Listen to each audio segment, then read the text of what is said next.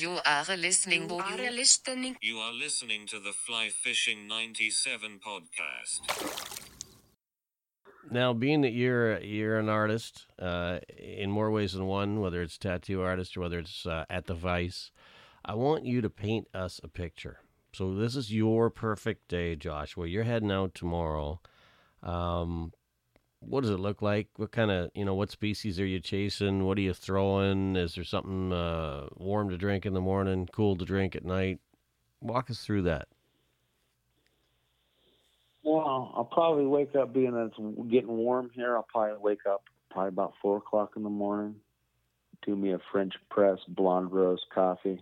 Wow, specific. With a little bit of half and half, not too much. Yeah. And then probably gather up all the rods, put them in the rod locker, get all my tippet line together, get my drift dry bag together, and my drift boots, and my corkers, and yeah, I usually just load up the truck, and I'm usually on the water about 5:30. Just trying to beat that heat. 5:30, yeah, I got to beat that heat, and then usually the sunrise and the sundown is usually the best time. Yeah. So usually I'll stay out till about 10:30 when it starts to get too warm and the top water starts to dissipate, because let's just say I'm a top water junkie when it comes to fishing, period. Welcome to the Fly Fishing 97 podcast, featuring interviews with passionate people within the fly fishing industry. We focus on guides, conservation, resort managers, gear, and talented fly tyers bringing usable information to fly fishers. The Fly Fishing 97 podcast is brought to you by The Fly Crate. TheFlyCrate.com is your source for all things fly fishing. The Fly Crate offers a monthly fly club. We select patterns every month for your home waters. With membership, you'll receive flies created to match the hatch in your area, along with the Fly Crate's guide magazine. The convenience of having flies delivered right to your door. Some sweet stickers. Discover new patterns and start stocking your fly boxes now. TheFlyCrate.com. Here's your host, Mark Hopley. Welcome to this edition of the Fly Fishing 97 podcast. Really happy you are joining us today. And we're going to head out to Camp Verde, Arizona. We've got Joshua Matthews on the line. Now, Joshua is a tattoo artist, electrician, former kayak river guide. He's a welder. He worked in oil and gas, does a lot of things. He's a real busy guy, but is finding time these days to do some pretty wicked ties with salty, fresh flies. Now, Joshua tells us a little bit about how he kind of came to discover fly fishing and where he grew up. I was born in Colorado. I was born in Canyon City, Colorado. It was a prison town. Yeah. My mom and dad had me at the age of 15. Wow. So it was kids having kids. Basically grew up in a small town in Canyon City, and it was great. My dad was a fisherman, and took me fishing, and I remember fishing trips in Canyon City. And anyways, brought me to Arizona. As my dad is an electrical field, and he basically chased the booms. Where it was booming is where we went. Right. So I guess at a different age, about 12 years old, I got away from the fishing because we moved to Arizona, and I was new to Arizona, and I thought there's no fish in the desert. But I was a young kid, and we didn't live anywhere near any like hardcore water that had a lot of fish. So I really didn't fish until I was probably, say, in my early 20s again. Mm-hmm. I didn't pick it up. I picked up gear fishing and then started doing a lot of bass fishing and bass tournaments. Okay. And what got me into fly fishing, man, is, I'm going to be honest with you, about 6 years ago, it was a really hard time in life. Went through a rugged divorce, my very first one, and with my high school sweetheart. And so I said to myself, I need to turn over a new leaf. I need to get back to my roots. Lost track of who I was and where I was supposed to be in life. I picked up a fly rod instead of going back to all the, the old ways. Well, when we talk about fly fishing and what it does for you, because it definitely brings a sense of kind of peace, or I don't even know how to verbalize it, but it definitely does something. It keeps my sanity, man. Yeah. Yeah. It's like my own. I hate to say this, but it's almost my only happy place. Yeah. It's the only thing other than my son that keeps me going, thriving in life. How old's your son now? I eat, live, and breathe. My son's 9 now. Okay. That's a fun age. So is It's a damn fun age. Are you getting him out? Him on the fly rod. Yeah. Yeah, I've got him on the fly rod. I got him on his first little panfish on a fly that we tied together. A little dry fly. Yeah. Yeah. So if you're teaching your son how to fish, how to fly fish. If you were to kind of look back on your history, who would you cite as influences? Kind of, and they don't have to necessarily be, fly fishing. Yeah. Definitely my grandfather, because that's where the fly fishing. That's where I saw the fly fishing when I was a kid. My grandfather would fly fish the Arkansas River, and I always wondered what it was. Oh, what is that? It was always strange to me because my dad used spinning gear. Yeah. So it was. I don't know. There's something about the harmony about casting the rod. There's something about the harmonics, and there's something about the timing. There's when you feel the rod preload, there's just that moment in silence that you feel a connection. Mm-hmm. Just everything's silent, and that all you can hear is just the wind, the birds, the water. Yeah. And it's just so tranquil. And it's just. I don't know, man. I honestly, I'm an electrician by trade. My dad taught me that. That's what I fell back on when I ended up having my son. I tattooed professionally for about 14 years. Okay. Before all of that, all over Arizona. Huh. What kind of tattoos? What kind of what's your kind of genre? Old school traditional. Yeah. It was more old school traditional. Yeah. I like to put the newest spin on some old school stuff, with the high bright colors, the low lights, and the highlights. Yeah. Have you done any work on yourself, or I was curious? Yeah, my legs completely covered from when I first started. Okay. The 2-year apprenticeship, and that's honestly how I got my apprenticeship, was the tattoos on my legs. Well, that would make sense. I walked into the shop. Right. Walked into the shop and I was like, "Hey man, you guys hiring any apprentices? How do I get a job?" And they're like, "You even tattoo?" And I'm like, "Yeah, on my legs." And then they checked them out and they're like, "Wow, you've never done an apprenticeship?" I'm like, "No, I'm just a really good artist." And like, "Yeah, we're not paying you." And I'm like, "That's fine. I just want to learn the trade." So 2 years of basically, excuse my language, being a bitch. Yep. It was definitely humbling, man. It's because it's an industry that humbles you, and it humbles you in a way that you don't want to lie about yourself, because your work will speak for itself. Yeah. I got to admit, something funny. I mean, I do have a thing for tattoos. I hate getting them done, but I always have the best conversations with tattoo artists. I don't know what it is. I don't know. It's the walk of life, man. It's. I'm gonna tell you, man. I've walked a crazy long, strange life, man. And I'm surprised I'm still alive. But I lived.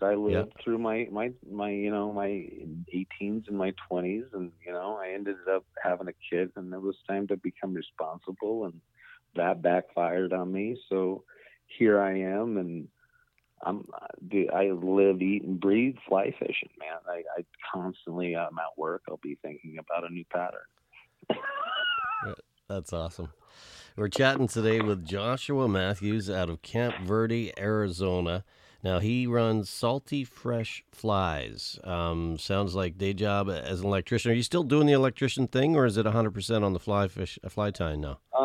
No, I'm actually doing that on 100% of the time, and I do basically after work until I go to bed. Wow. Because now that I'm in then now got my product in AZ Fly Shop down in Phoenix, Arizona, off of Cactus now. Okay. So my product is now available to the public in store instead of online. Okay, so you got to tell me what made you start this venture. What made you start Salty Fresh Flies? Just being that I was an artist and I had all these creative ideas, and I mean, I wasn't the best, and I'm great at taking constructive criticism. So I was really, talking to a lot of the Montana Fly guys, and just a lot of those feeds on YouTube and Instagram and stuff. So I would take pointers, and I take the best pointer I can get, and I'd watch as many tutorials that I could watch to try to learn how to do the best fly tying that I could do. And so I was buying flies from, local shops like Sportsman's, and I just wasn't satisfied with the quality. So I just wanted to, I would rather make my own and make it last a little bit longer if I can, Right. How much of what you do right now is custom ties? Probably about 40 to 50% of everything that I do is a custom tie. So how does that work? So does somebody call you, reach out on Instagram, say, hey, I got this idea for a fly, or try this in this color? Like, I always kind of curious on the thought process behind that. Like, there's one guy that would like to fish for bass on the fly, and he wanted something that was kind of the same as a Texas rigged wacky, or a Texas rigged Cinco bait. And so I took the dragon tails, one of the big dragon tails, and put it on a wide gap EWG hook and just tied it and then threaded it through the end of that.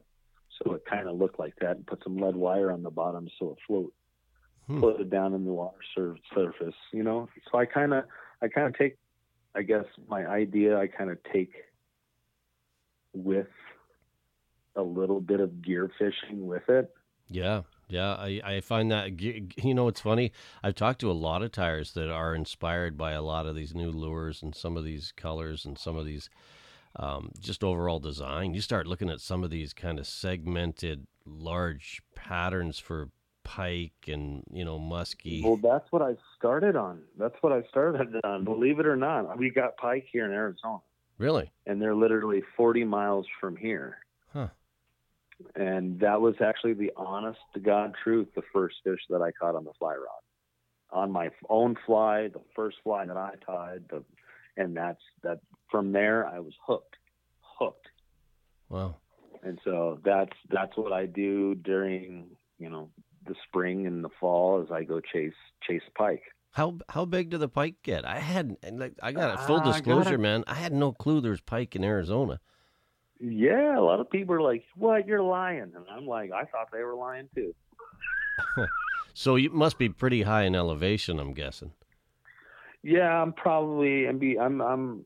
So you know where Sedona, Arizona is? Yeah, sure do. Red Rock. Yeah, I'm right below that, Okay. right off the I-17, which is a main interstate that runs through Arizona all the way up to Flagstaff. Yeah, beauty. It's beautiful country. So I'm more up in the I guess, high desert. Okay. Yep.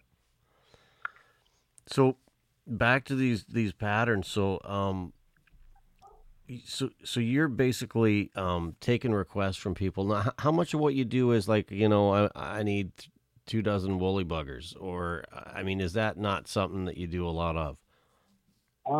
Most of my orders have been from the East Coast, North Carolina.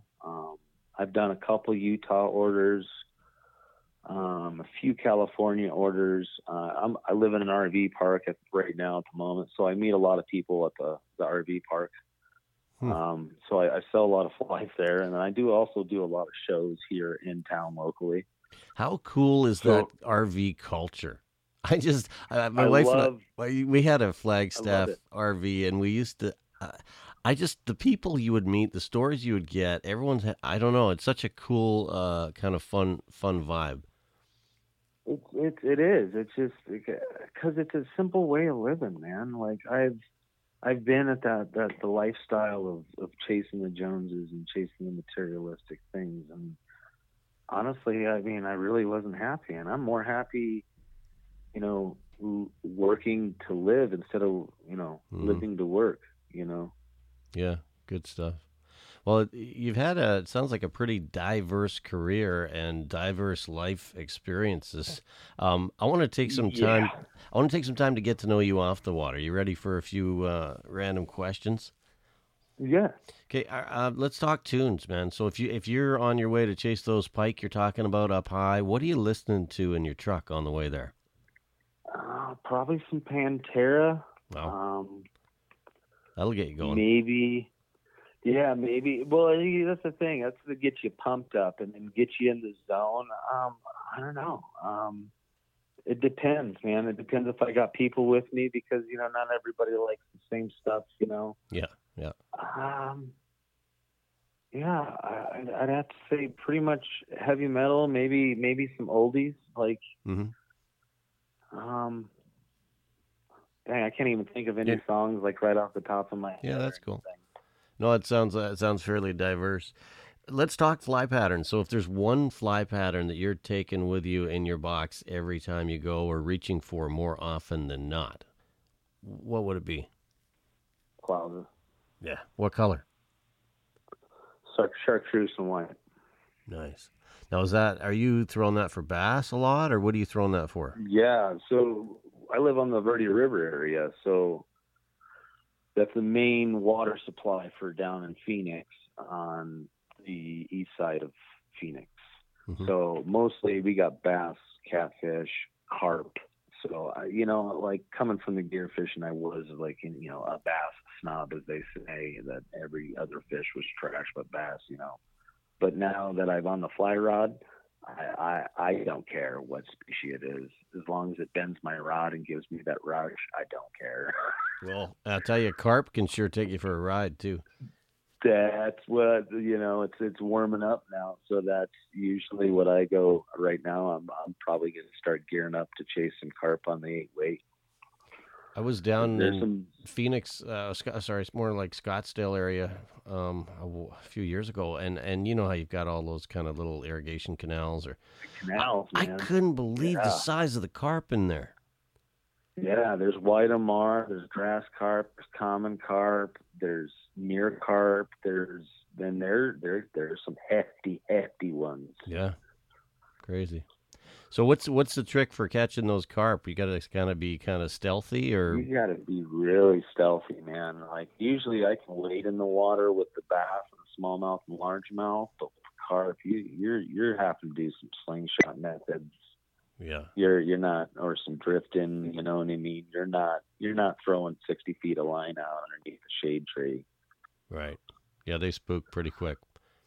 Yeah, so usually on the carp, because we got a lot of mulberry trees on the river, Okay. and so I'll either do the mulberry dry with just a bunch of foam, like a little bunch of pieces of foam, just tied into like a nodule pattern. Huh. You know what I'm saying? Yep. I just pinch it and tie them all the way around the ring, and then palmer that back, and then do another row, and then I'll throw the lighter to it to give it that kind of like Yeah, frizzy. it's Kinda. got that bright, but it's it's dying off, Yeah. it's rotten. So Like it. Favorite place to talk fly fishing. So Joshua, is it in the RV park? Is it in a fly shop that you frequent? Is it, on social media? Where do you get your fix when you're social not? media, Yeah. Okay. I get most of it on social media. I'm kind of a lone wolf, I don't really have much time, and there's really not much fly fishing guys up here that are guides that got time to just chill. So it's kind of hard, a lot of guys that I used to gear fish with, Yeah. are kind of against the fly fishing thing, and I'm like, whatever, man. Huh. Yeah, I don't get it. Fishing, It's fishing, right? I mean, it's like whether Yeah, you're it's throwing a fishing. lure or a fly. I don't. I can see yeah, and pleasure in both. I just there's pleasure in both, and I don't know. I thought, why not be a well-rounded fisherman? Yeah. Be able to do it all. Oh, for sure. I think there's lots of interchangeable lessons between the different forms of fishing, and I think when it comes to patterns too. I mean, we're stealing from the gear guys all the time, and I'm sure it goes the other way too. all the time. I mean, my last popper that I made was called a 3D popper. And it actually was a wide popper, but it was supposed to mimic a megabass 3D popper with the slotted gills on the side, and it's got the popper mouth. And when you pop it, it gives the chug at the top, up in the front, and then it runs the small bubbles out the back through the fins. So you get the small little air bubbles, and then you get the big disturbance on the water. Right. Let's take it off the water for a second to sports. So, are you a D-backs, Cardinals, Suns? Who do you cheer for in the world of sports? I'm not. I'm going to be honest with you. I'm not a big sports fan. Not like I used to be when I was a kid. Denver Broncos was my team. Elway retired, and it was kind of over there for me, you know. Yeah. And then, being that my family, we come from a long line of racing. We do a lot of dirt track racing. Okay. So I usually go watch my brother race his modified. Okay. It used to be a sprint car. Now it's the modified. So that's usually what I do as far as sports-wise. Yeah, fair enough. Is that dirt racing? Is that near you? Where do you do? Where does that happen in your area? Mostly Phoenix. It's mostly Phoenix down in the city. Okay. How far of a drive is it for you to go to Phoenix? The outskirts of North Phoenix will give you about an hour and 10 minutes, hour and 15 minutes, give or take on traffic. Yeah. If you had to think about all the things that you have taken away from your fly fishing journey, like lessons, like what does it do for you? What's the biggest lesson you've learned during your time fly fishing? Patience. Yeah. Patience. Yeah. That's a big one. Patience is a big one. Fill in the blank for me. When I'm not fly fishing, I'm usually doing what? I'm not fly fishing. I'm usually tying a fly. I kind of figured you'd say that. I had to ask. What's the best job you've ever had? I mean, are you doing it now? You've had a pretty diverse career so far. Yeah, I mean, I've done quite a bit of everything. I mean, I've welded. I've been in the oil field. I've been a framer. You know, I've done a lot of jobs in my lifetime. And I'd have to say my most favorite was being a local guide here on the Verde River for a kayak company. Okay. So would there be any? That's like kind of day trips, or was there any fishing in that, or is that strictly paddling? No, we strictly only had permits to run kayaks, and I think he was only permitted like 187 people down the water during that season. So I mean that's a very short season. That's not very many people. I think we did about maybe 3-4 trips a day. What was the biggest challenge of guiding for you? Connecting with people that were new, right? That were, I guess, how do I say it? Clueless to what the beauty around them, so caught up in the city life, so caught up in, running the rat race, and I don't know, you just didn't slow down to smell the roses. Yeah. When people, that was the biggest thing when people would come up there, is just seeing the people, how relaxed they are, Yeah. Well, you think that you put them in those places, automatically I would think, I don't know how you don't kind of focus on where you're at. I mean, I guess if you're checking your cell phone, or I don't know. For me, if you're in a beautiful place. You check your cell phone if you're on the water. Yeah, or fair enough. We told people leave all your electronic devices here. Yeah. Huh. It's mostly the main reason, because we took all the photos. We had a waterproof camera and everything, and we didn't want. That's the last thing that we need somebody to be worried about, is losing a phone that's $1,000 on the river. Yeah. No. They've already spent a good price to go down the river and get guided down the river. The last thing they want to do is spend another $1,000 on their phone. Yeah. So that was our biggest thing. We'll have all the pictures for you. And we did. We have all the pictures, great pictures.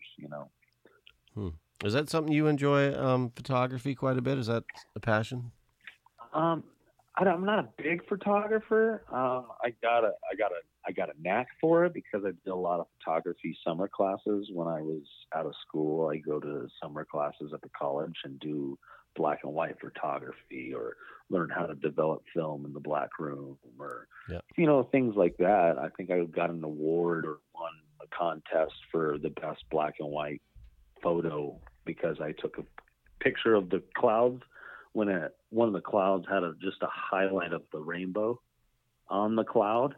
And so when I took the picture with the camera, it was all black and gray, but that highlight of that rainbow. That's cool. Which was like, my photographer teacher told me, like, that is insane that you were able to even get that on a black and white film, that you were able to pick that up at that angle and pick up those highlights, because 9 times out of 10 it would have just been white blotches because of he said the hot spots or the shine spots or something like that. But it's been so long. I think it was like 14 when I was doing that.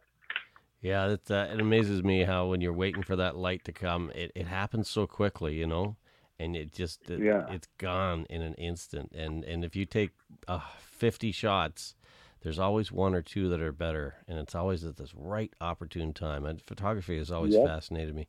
What about your, like, the photography you do for your flies? So say you tie up a nice pattern, and you're like, oh man, I need to catalog this. Is there any tricks of the trade you do when you're trying to capture what you're tying at the vise? To be honest, I'm still learning on that. I'm not. Yeah. To be honest with you, I'm not that tech savvy. So everything that you see, like my stamp and everything in my packaging and all of that, photos, I bought the photo booth off of Amazon, and I've been doing I look up tips and tricks of people that do the same thing that I'm doing. So the big one is Sven Diesel. Yeah. I don't know if you know him. I do. But he's a big inspiration. And then Nicholas Bauer in the UK, over I believe in Finland's area. Those are my 2 main go-tos as far as pike flies and material uses, as far as anything like to do what they do, So like, I'm not gonna lie, I'm new to this, and I'm still new to it, and I'm always come out of a situation to where I'm still learning no matter what, because I am. So I'm still learning. I mean, still that's honest, right? Together. That's honest. Yeah, and that's what that tattooing taught me. You got to be honest, man. Yeah. Honesty will get you a lot further than lying like a rug. We've got Joshua Matthews on the line from Camp Verde, Arizona. He's been doing a few things: tattoo artist, electrician, kayak river guide, welder. I have a feeling you're sitting on a few good stories over there, but he's also got salty fresh flies. Let's dig into that nugget. How do we find you? I mean, what's the best way to find salty fresh flies? Best way is just going to be probably Instagram. I've got Instagram on Salty Fresh Flies on that end, and then I got L Fish Commander, which is my personal, and then you can also find me on FishBrain, as well as Facebook. Okay. What do you got coming on down the pipe here now? I mean, we're kind of just coming out of COVID, hopefully, knock on wood, but things seem to be opening up, and any trips coming up, or any fish you want to chase, you want to tell us about? I'm probably I haven't dialed in that trout yet, so I met the guys up from Lee's Ferry Guide up there, and they offered to take me on a trip one weekend up there. So I think I'm going to take them up on the offer one of these weekends, and probably take the 3-hour jaunt all the way up to Page and go do the Colorado. Get me on a couple brown trouts. Nice. Well, if you can sneak up on those carp in, basically low cover conditions, you can do. I'm sure you'll do just fine. Yeah, those trout are really picky. Those trout sure are picky. They're kind of snobby. I ain't gonna lie. I've especially the native ones. I mean, a stalker is easy to catch, but I'm talking Yeah. the 23, 24-inch native trout that have got the brain in the neck because they've been in that water since they've been a little tykes, you know? Very true. Yeah, I know exactly what you're saying. Definitely more of a challenge, and there's more kind of a reward at the end of that, isn't there? Yeah, you know, and it's just we don't even have enough native trout in my area to even chase it. And the place that we do is Sedona, and unfortunately, that's a tourist town, and you know it's kind of hard to fly fish when you got people doing cannonballs and swimming in the water where you're fishing. Yeah, I get that. Now, being that you're an artist in more ways than one, whether it's tattoo artist or whether it's at the Vice, I want you to paint us a picture. So this is your perfect day, Joshua. You're heading out tomorrow. What does it look like? What kind of, what species are you chasing? What are you throwing? Is there something warm to drink in the morning, cool to drink at night? Walk us through that. Well, I'll probably wake up, being that it's getting warm here, I'll probably wake up about 4 o'clock in the morning, do me a French press blonde roast coffee. Wow, specific. With a little bit of half and half, not too much. Yeah. And then probably gather up all the rods, put them in the rod locker, get all my tippet line together, get my drift dry bag together, and my drift boots, and my corkers, and I usually just load up the truck, and I'm usually on the water about 5:30. Just trying to beat that heat. 5:30. Yeah, I got to beat that heat, and then usually the sunrise and the sundown is usually the best time. Yeah. So usually I'll stay out till about 10:30 when it starts to get too warm and the top water starts to dissipate, because let's just say I'm a top water junkie when it comes to fishing, period. I get that too. Yeah. Now, what species are you chasing here? Are we talking trout? Well, we're going to probably chase some smallmouth. Yeah. Yeah. Are they happening? Smallmouth, well, it's that time of year. They should be happening right now, right? Yeah, they're happening right now, and they're should be spawning right now. Right. So yeah, be bedding and stuff. So that's a good. And the water's pretty clear right now. Got some good heavy cover. Hasn't washed out in probably about a year. So been able to for the fish to build some habitat where they're at in that area and get settled in instead of swimming up and down the stream. Are you walking wading mostly? Or are you drifting? How are you fishing? It depends. It's a pretty big chore to get the kayak in. And there's only short runs on the Verde because it dries up because of all the irrigation ditches. Yeah. So you've got one run that's going to be in Clarkdale, which is a Tapco run, and that right there is going to stop at Tuesday Butte, not National Monument, and you got to get out of there. And the porting is pretty rugged, and I've got a Jackson Mayfly kayak, which is 12.5 feet long and about 3 feet wide. Huh. And when you load the sucker up with the cooler and all the stuff, it gets a little heavy for the landing gear when you got a 9% incline dirt hill that you got to pull it up. Yeah. Okay. So it's definitely a team effort. So it's definitely hard to find my buddy when he's got enough time to go with me, because that's usually when I go. Yeah. So we have a kind of a buddy system, but normally 9 times out of 10 I am waiting. Sure. Yeah. Well, it's probably a lot more effective. I mean, you can cover more ground. I mean, I Yeah. know. I think too. Like a lot of people probably. I'm actually, believe it or not, in a desert part of the world too, and the rivers that I fish, basically, like you say, there'll be a trickle. You'll have these runs that are maybe like a mile or 2 miles long, and then all of a sudden you're high centered and you've got to pick up your boat and walk, and it's not easy. It's not those constant flows that some of these famous rivers have. Yeah. Yeah, and the buoyancy of the boat gets real heavy when there's no water. Yeah, That boat doesn't become so light. No, I do it all the time, man. I just pick up my pontoon, put it over my back, and just start walking on this one river we hit. And the sad part is when the river flows get that low, then of course the water temperature starts heating up, and I see why you want to get out there real early in the morning. Yeah, it's definitely an early game. I mean, if you want to stay out a little bit on the heat, you're gonna have to start throwing some deep sinkers, and you might find some carp in the area that are feeding in the shallows. But they're hard to find. They're not an easy one to find, because to get to them, usually 9 times out of 10, they're in areas of the river that basically nobody can get to on foot. So usually you only see them when you're on a flotation device. Okay, makes sense. So at the end of this perfect day, we're talking in the river. Is there what are you having to drink at the end of the day? I'm gonna probably have me a local IPA.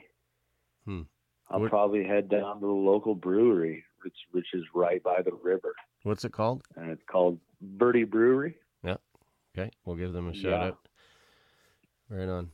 Yeah, keeping it local. I love that, And then you really get a feel for the spot. I mean, I think wherever we go chasing trout, chasing fish throughout North America, there's always local brew pubs, local coffee shops, local fly shops where you can really kind of get a feel for the area. And for me, I enjoy that a lot.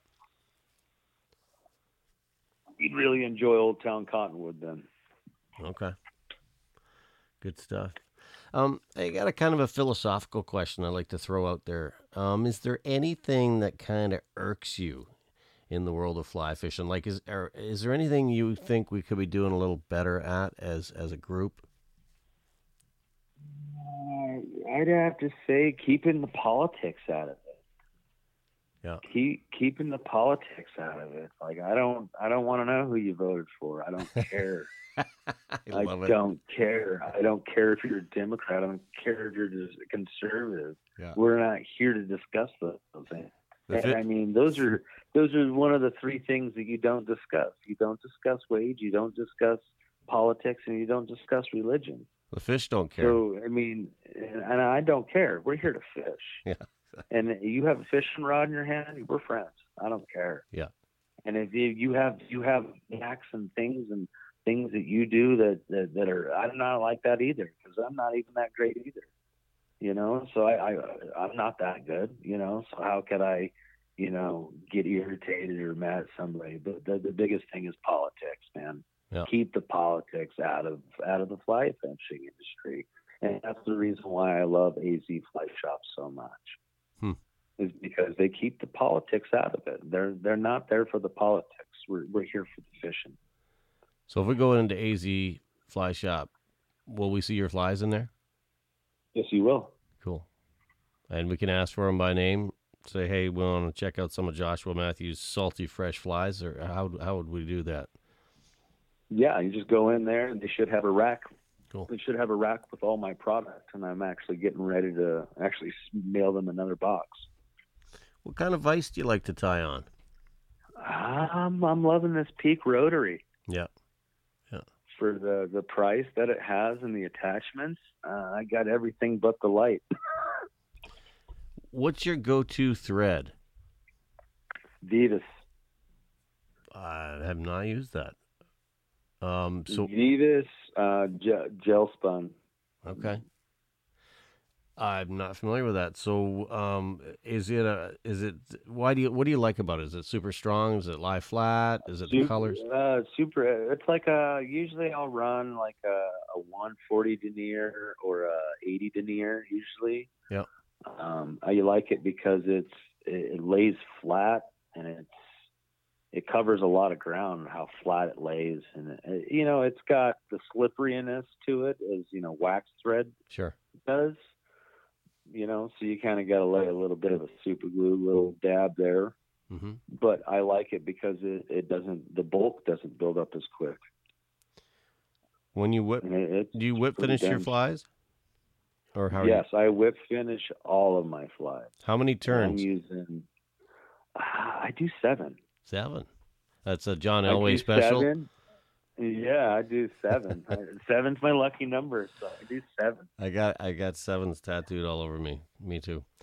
And by the way, I'm a huge Broncos fan, and just exactly like you said, back from the Elway days and the Carl Mecklenburgs, and back then it was. And it's I think I still even got an old the Denver Broncos I got starter jacket yeah with the with the cuffs, Yeah. the cuffs around the wrists. yeah. I love that logo. Yeah, I love it too. I don't know why they changed it. I really wasn't about the changing of it. Yeah, but I could never. It was pretty hard not to cheer for them because they'd always seem to come back when you thought they were the total underdog. It was never going to happen, and next thing you know, he's throwing a pass in the snow like a bullet, and somebody sliding into the end zone. Yeah, it was good stuff. I love that one. It was a good Super Bowl. Oh man, yeah. Hopefully those days will come back soon. And NFL season's not too far away as we. I see they've started mini camps already, haven't they? I think maybe this week. But yeah. So I mean, it seems to me like you're finding time to hit the vise a lot. Are you still finding time to hit the water with now that you're kind of doing this? I mean, it sounds like you're working full time, and then you're hitting the vise at the end of the day. Are you still managing? Go ahead. Yeah, no, I really haven't. I haven't been on the water in probably a month now, just because I really want to get this, this fly thing going, and if I can get this going, I'm basically got a 3-year plan, man. Right. I'm on a 3-year plan. I got 3 more years until I pay off my camper, and then I am bill free. And then I'm going to go take the guide test and the captain's test and get my 6-packs license and go finance a boat and probably go guide for Derek at Low Water Guides down in Phoenix. Sound like a man with a plan. I like it. Hey, have you got anything crazy that's happened to you in your time on the water? It's like whether it be a bizarre wildlife encounter or just you wouldn't believe it, but this actually happened. Waiting by myself and almost dying. Okay, tell us about that. What happened? So it was probably first year, it was wintertime, and it's my first year, man. So I exactly wasn't, I guess, the smartest crayon in the box, and I decided to go out wading in my waders with no depth stick. I didn't know what a depth stick was. I didn't know anything about that. I had bought the Corker hatchback boots, and I bought the drift waders, and I was gung ho. I wanted to go out there. I thought it would be, cool to be in the water, being able to throw line and not get tangled in trees, So I was out there and I was wading, and I believe I was in Wet Beaver Creek. And I was actually fishing for trout. I had spotted some trout, rainbow trout, that were down on the bottom. And so I think it was a size 18. I did a hopper dropper. Did a hopper to a grasshopper to I believe a zebra midge. Mm-hmm. And I kept on wading out. I looked down because it was crystal clear water. And the perception as far as depth-wise, when you look down, it looks shallower than what it is. Well, I wasn't paying attention. I started to step into a slit, where the water had dusted it with a bunch of soft sand slit, like it was really soft. Mm-hmm. And I happened to step in it while I was casting. I cast out and was stripping, and then I wasn't paying attention. And as I wasn't paying attention, I stepped in that stuff, and it literally, I went all the way up to my chest, and I waders started to fill up, and luckily there was a tree branch that was on the shore that was hanging over that I was able to grab and pull myself to shore. Wow. So I never waded by myself again after that, and I never waded during the wintertime by myself again after that, and I never went without a depth stick. Did you manage to hang on to your rod? Oh yeah. Oh Yeah. yeah. That's the first thing that I wasn't letting go. Yeah, good stuff. Yeah, it's amazing how, when you do lose footing in fast-moving water, especially when it's cold, things can go sideways in a hurry. I've got a couple buddies that have some very similar stories to what you're just talking about. But, yeah, you got to respect it, right? It was a panic, dude. It was definitely a panic. And you definitely gotta have respect for the waters, man. I don't care how shallow you think it is. This river changes every year. And so we got valleys, and it's not all flat, man. It's got rivers and not rivers. It's got, how do I say it? It's not a completely flat deal. So you could be in a 4-foot deal and step off and be in a 15-foot hole, and then go 4 feet and be in a 2-foot hole. It changes because the water rushes and brushes this limestone and sandstone away so easy, and it shifts all this sand. It's weird. It's a weird river. I will have to say that it isn't anything like the Arkansas River. Okay. Best fly fishing location that you personally have been that you're willing to share?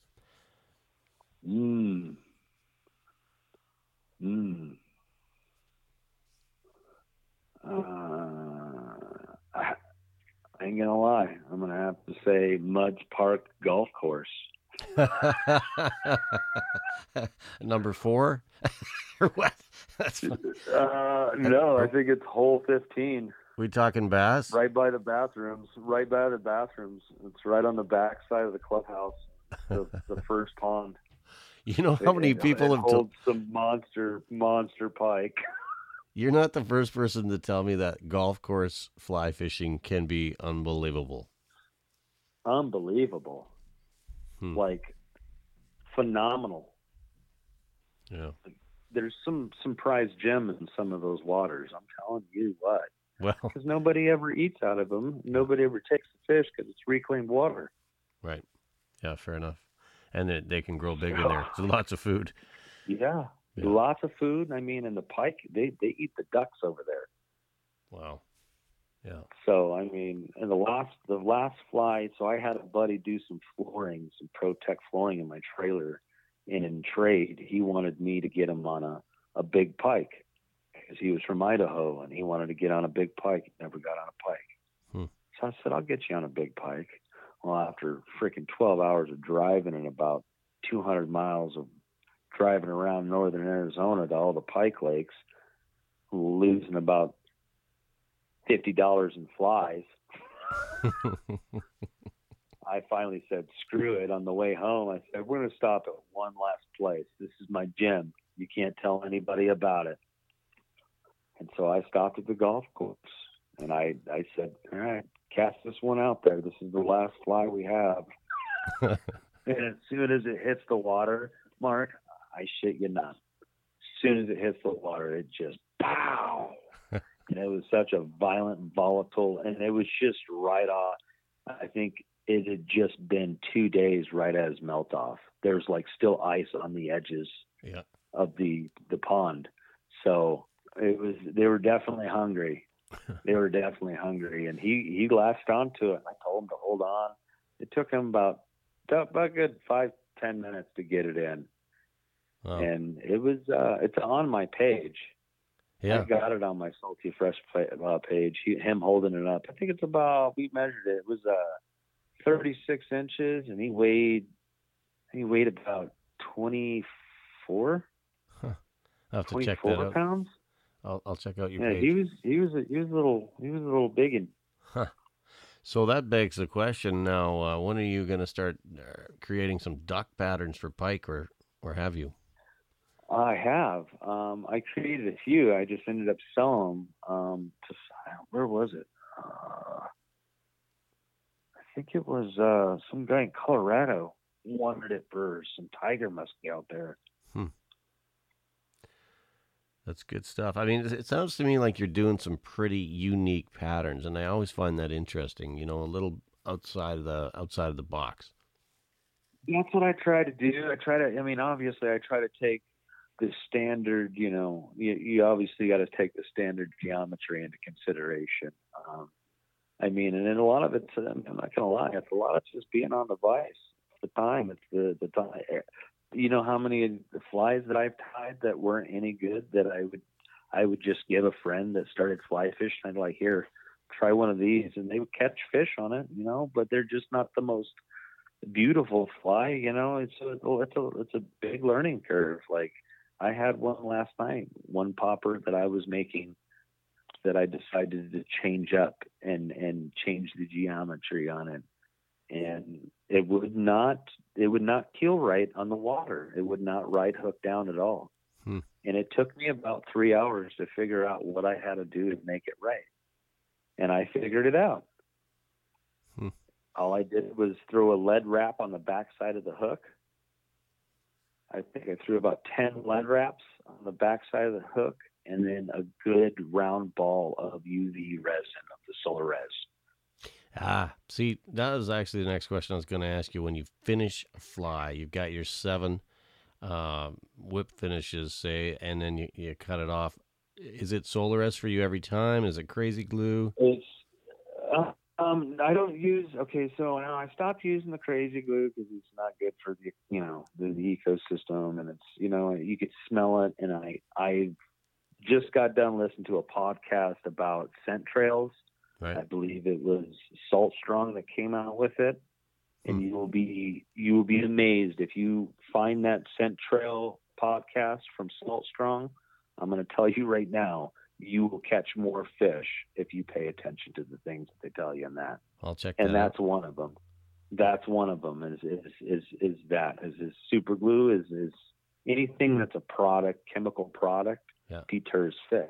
Petroleum-based substance, nicotine, soda, like insane stuff. But Solar Res is sunscreen. Solar Res is my jam. Cool. I'll usually, if it's a dry fly, I'll usually use what is this here? Zap-A-Gap. Yeah, I had some of that. Gentleman in the fly shop, he's like, "Be careful with this stuff, man. Don't get it on your fingers." Well, the second time I used it, I'm pretty clumsy at times. When I know I don't want to do something, I tend to end up doing it. So I'm like, don't drop this, don't drop this. I kind of undid the thing, and it went everywhere. It went all over my jeans, all over my hand. My fingers were starting to stick together, and I'm like, going, "Oh crap!" It just word of advice, any of that stuff, that you got to be careful. But it was scary. When I was a kid, I decided to open up super glue with my mouth. Oh shoot! And when I did, it burst all inside my mouth. Oh, my mom had to call poison control when I was a kid. Oh no! Wow. They made me hold my tongue out. I had to hold my tongue out for like an hour and 45 minutes. Wow! So it didn't get stuck to the inside of my mouth. You were lucky. Wow. I was pretty lucky. That could have gone sideways in a hurry. In a real quick hurry. What other good stories you sitting on? Seems like there's not a lot of things you haven't done or had happen to you. Yeah, I mean, I used to ride BMX when I was a young kid. I was a factory rider. Really? What company? That's what I was doing. I was Redmond Yamaha Wave Runner. Yep. Huh. That's cool. That was huge back in the day. It was a big thing when I was coming up with BMX. ABA and NBL was really, really good, and I started off with a good team that would pay for us to travel to the nationals. And so when I was a kid, I mean, I've been to the Gator Nationals in Florida. I've been to Massachusetts, the Grand Nationals in Oklahoma. I've been to Santa Cruz. I mean, Santa Cruz, California was the last race, was the worst because it was all in mud, and it was raining so bad they didn't stop the race. So it was to the point to where it was so muddy you would race down the track, wreck in the first turn, and pick up your bike and run through the mud to the finish line. That sounds like fun. Was Kuhari a brand?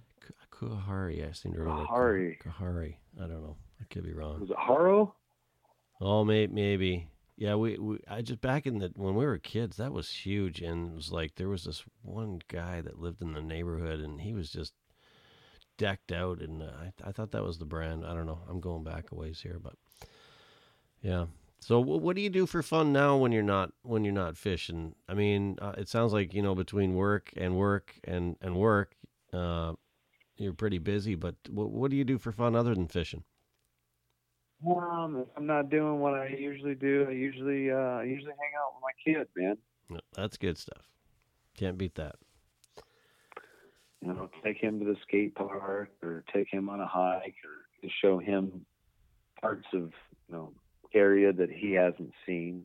Being that me and his mom are divorced, he lives with his mom most of the time. Right. So I only get to see him probably about 4 times a month. Yeah. But now that it's summertime, I get him once a week. Good stuff. That's something to look forward to for sure. Well, hey man, It is. I really appreciate you taking the time. I love what you're up to. It's refreshing. It sounds like you're doing some pretty unique patterns. I did check out your website, and it looks like you're up to some pretty artsy kind of patterns, and just some unusual ones. And keep up the good work, and thanks for doing this tonight. Thank you, Mark, and I appreciate for the interview. We've been chatting tonight with Joshua Matthews out of Camp Verde, Arizona. Salty Fresh Flies. Check him out on Instagram. The Fly Fishing 97 podcast is brought to you by theflycrate.com. Thank you for listening to the Fly Fishing 97 podcast. Your feedback matters. Let us know if there's a person or topic you'd like discussed. Email us at mark@flyfishing97.com. Until next time, tight lines, and we'll see you on the water.